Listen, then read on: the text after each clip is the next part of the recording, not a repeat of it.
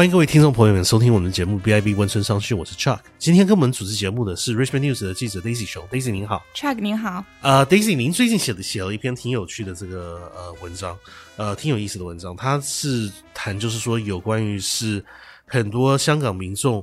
回流到温哥华的这个情况。是的，我想很多朋友们在最近都有注意到，我是在90年代的时候在温哥华长大的。那时候我们一家人从台北搬到温哥华来的时候，有注意到说这边来的这些华人社区绝大部分都是来自香港，对，当时占了好像70%到80%。对，我小姨刚来的时候也说要学粤语才能找工作。我当时来的时候也是，当时想用国语、想用中文、想用普通话来跟其他的这些华人沟通的时候，绝大部分是没有办法的，因为他绝大部分的人都是讲广东话、讲粤语的。对，主要原因就是他们是从香港这边香港移民到加拿大的。对，但是我们在大概10年前、15年前，很多这90年的这个移民人潮，这些家庭的孩子们长大了以后，又有第一批回流，就是从这个温哥华回流到香港去的。就是很多的孩子们长大了以后，在这边找不到理想的工作，他们就说我们有语言有文化这方面的优势，又有在加拿大教育的这些优势，我们回到香港去工作，在亚洲做贸易这些东西做生意。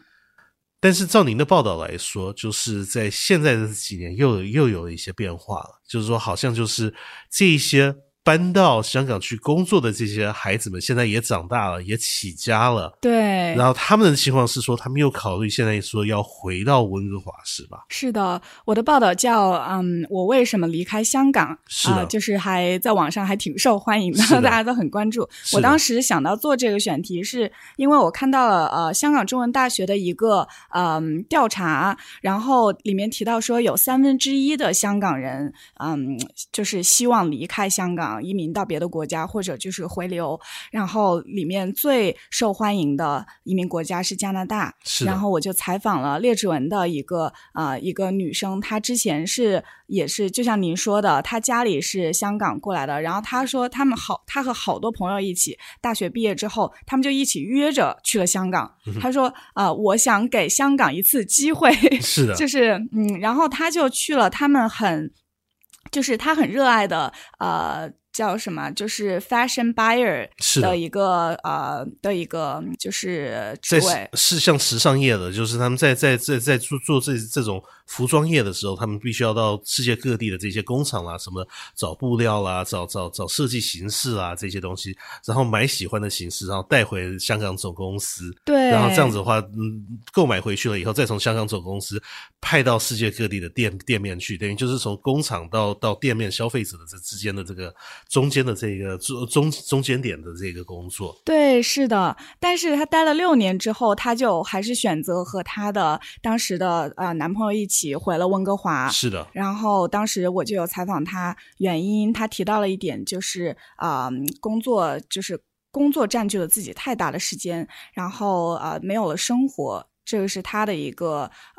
回流的原因吧。然后还有另外一个女生，她是现在在香港工作，但是她有家人在列治文，然后她是希望离开香港，就是移民来到列治文。然后她提到的就是也是那个调查里面提到的，最让香港人最想离开那个城市的原因就是社会的分裂，然后再就是拥挤的居住环境。是的，就是像现在香港面临很多问题，像是因为现在香港在转型之中，对，香港跟中国的经济转型、中国的政治社会转型，多多少少都会影响到香港。对，香港本身的这一些本质现在在变，然后现在有像大家都知道前几年的时候，香港有这些游行啦，有些示威的行动，在政治上面有一定的不稳定的因素存在。是的。同时在这一方面来说的话，在经济上面压力也是特别大的，就是像大家都知道，现在很多香港的这一些经济上的优势已经逐渐的在被新加坡或者是中国内地的上海或者北京或者深圳取代。是的。所以这一方面来说，本身的这一些民众的这一个民生方面受到的影响是非常大的。对，就第二个女生她其实挺年轻的，她跟我说因为这种社会的分裂造成了他们就是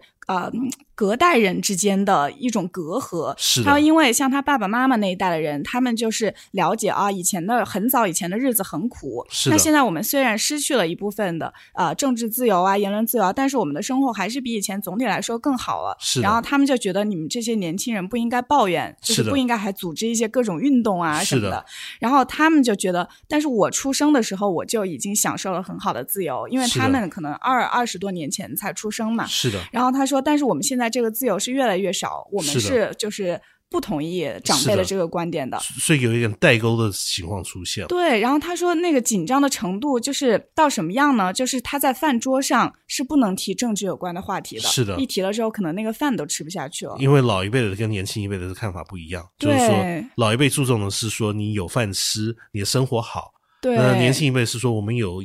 我们已经有习惯，就是说我们已经习惯西方式的这些言论自由这些东西。是的，西方的这些政治体制，我们是习惯这些东西。现在在社会还有政治体制在改变之中，他们没有办法适应，所以这一方面就是说就是很厉害的一个代沟存在，谈起来或者就闹起来，因为这种东西很多人就是看来就是黑白，所以很少就是说能找到一个比较一个中立一个两方都模棱两可的一个立场是非常非常困难的。对，这种其实挺影响每天的生活的，是的，因为就感觉时刻要小心，然后不能触到那个就是炸点一样。是的，就是但是同时我个人认为就是说在这一方面在经济上在民生上面的压力也有关系，像年轻人为什么对这一方面的东西有抱怨，一部分的原因也是来自于就是说他们在香港的生活也是越来越困难。对，他们像您访问的那位朋友，像他第一位朋友就是在服装公司做这些购买性的这些工作，去中国的工厂啦，或者去东南亚的工厂去买东西，然后买回公司，然后再卖给消费者，这种工作。对，听您的报道是说，他一个星期没有周末的这些情况是非常时常发生的。对，他跟我说一周工作7天，然后我说啊，我还反应了一下，是的，就是他的工作看起来非常光鲜亮丽，就他们是为一个奢侈品牌的整个亚太的就是这个区域来相当于购买这些材料或者铺货这些。是的。然后但他说每天就是50%的时间他是不在香港的，就是空中废人一样。然后忙的时候就是一周7天上班都不是什么新鲜的事情。是的。但忙的时候要每天在公司待到5点，待一个星期，然后或者就是在中国出差，每天去一个城市。是的。他说就是看起来是就刚开始会觉得哇就是很棒啊什么的，很 exciting， 但时间久了之后就会觉得特别累。然后他跟我说到一个，他说就是你每天早上起来你要赶公交，然后你到了工作之后你要去赶工作，然后工作的过程中也是就是很赶的，然后下了班之后你要赶回家睡觉，然后第二天又这样轮回。所以像您说的，在这方面来说，他当时在香港的工作收入肯定是不错的，对。但是你同样在高收入的情况之下，你必须工作到那种程度，一个星期周末没有周末，没有周五没有周六周日的休息时间，对，要到处跑。好像晚上要赶工的要赶工的机会是很多很多的，对，而且甚至于是说，他当时好像说跟男友见面的机会好像都没有，同样住在香港的，但是有时候1-2个星期没有办法看到另外一个人的机会是很常见的。对，她有提到一个细节，就是有时候她可能出差很久回来之后，她男朋友去机场接她，是的，然后因为他们俩也不住在一起，然后就把她送回家。她说这个路上就可以相处一段时间。这听起来真的是蛮痛苦的事情。对，就是有家人，但是没有办法跟家人一起共度时光，这真的是非常非常困难的事情。对，所以他来到温哥华以后，这方面肯定是比较生活是比较舒服一点的。像您说的，温哥华比较起来的话，没有这方面的压力。是的，这边的政治社会比较开放，这边的空间也比较开放，什么东西都是比较 relax， 比较起来非常 relax。但是相对的也有一点牺牲，是吧？好像这位这位朋友来到温哥华了以后，工作的本质就也有变动，是吧？对，就是确实，温哥华这边它的时尚产业就是很小这个行业，然后他也提到，因为像很多总部都在美国，然后美国直接就把时尚或者铺货啊这些把加拿大的给安排掉了，所以在加拿大留给就是加拿大这边的这方面的工作机会就很少。是的。然后他选择了当一名自由职业的瑜伽教练，然后就是跟他之前的生活形成了鲜明的对比。是的。他说就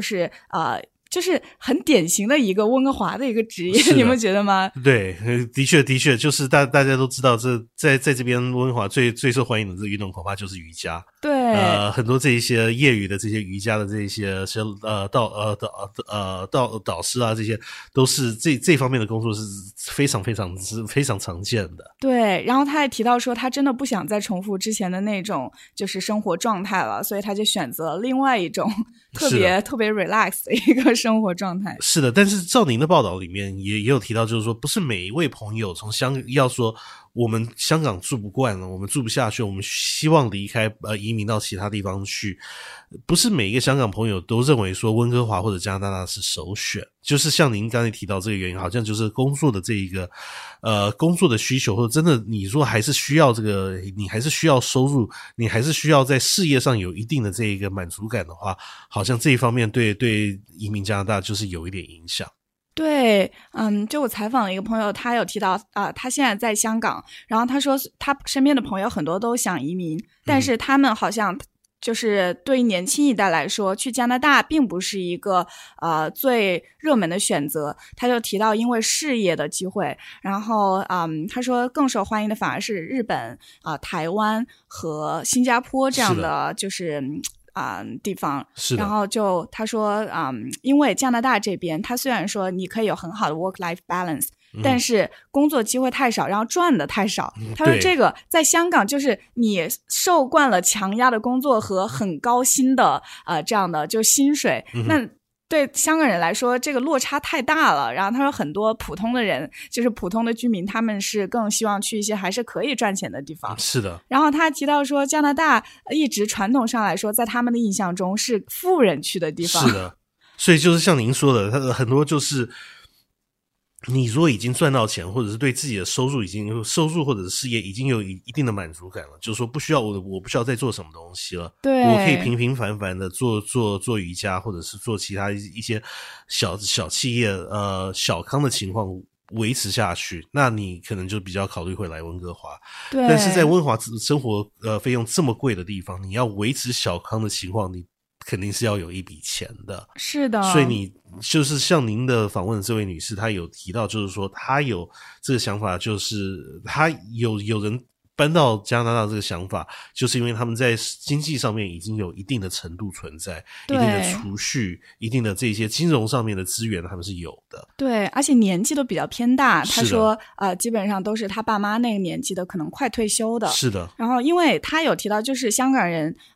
想移民还有一个原因就是高房价，但是高房价这个在温哥华可能就是并没有说那么容易的解决，就还是会面临一样的问题。我们的房价当然没有香港那么贵，但是对很多人搬到温哥华或者是搬到澳大利亚悉尼的时候，他们都会想说现在房价会便宜很多，但是不会便宜很多很多的。对，因为这几个地方华人移民来了以后，房地产多多少少都有被炒起来的情况出现。对，所以在这种情况来说，他们来这边的生活费用还是高，但是相对的收入也降低了。也就是说他们本人在香港工作的时候血压高，但是收入也高。是的。来到温哥华血压降低了，但是收入也被压低了。对，然后他说生活习惯可能不一样，他说有时候我就想晚上出去喝杯奶茶呀或者跟怎么样，他说那这个可能在温哥华就是也很难找到，比较困难一点。你说很早的话还是找得到，但是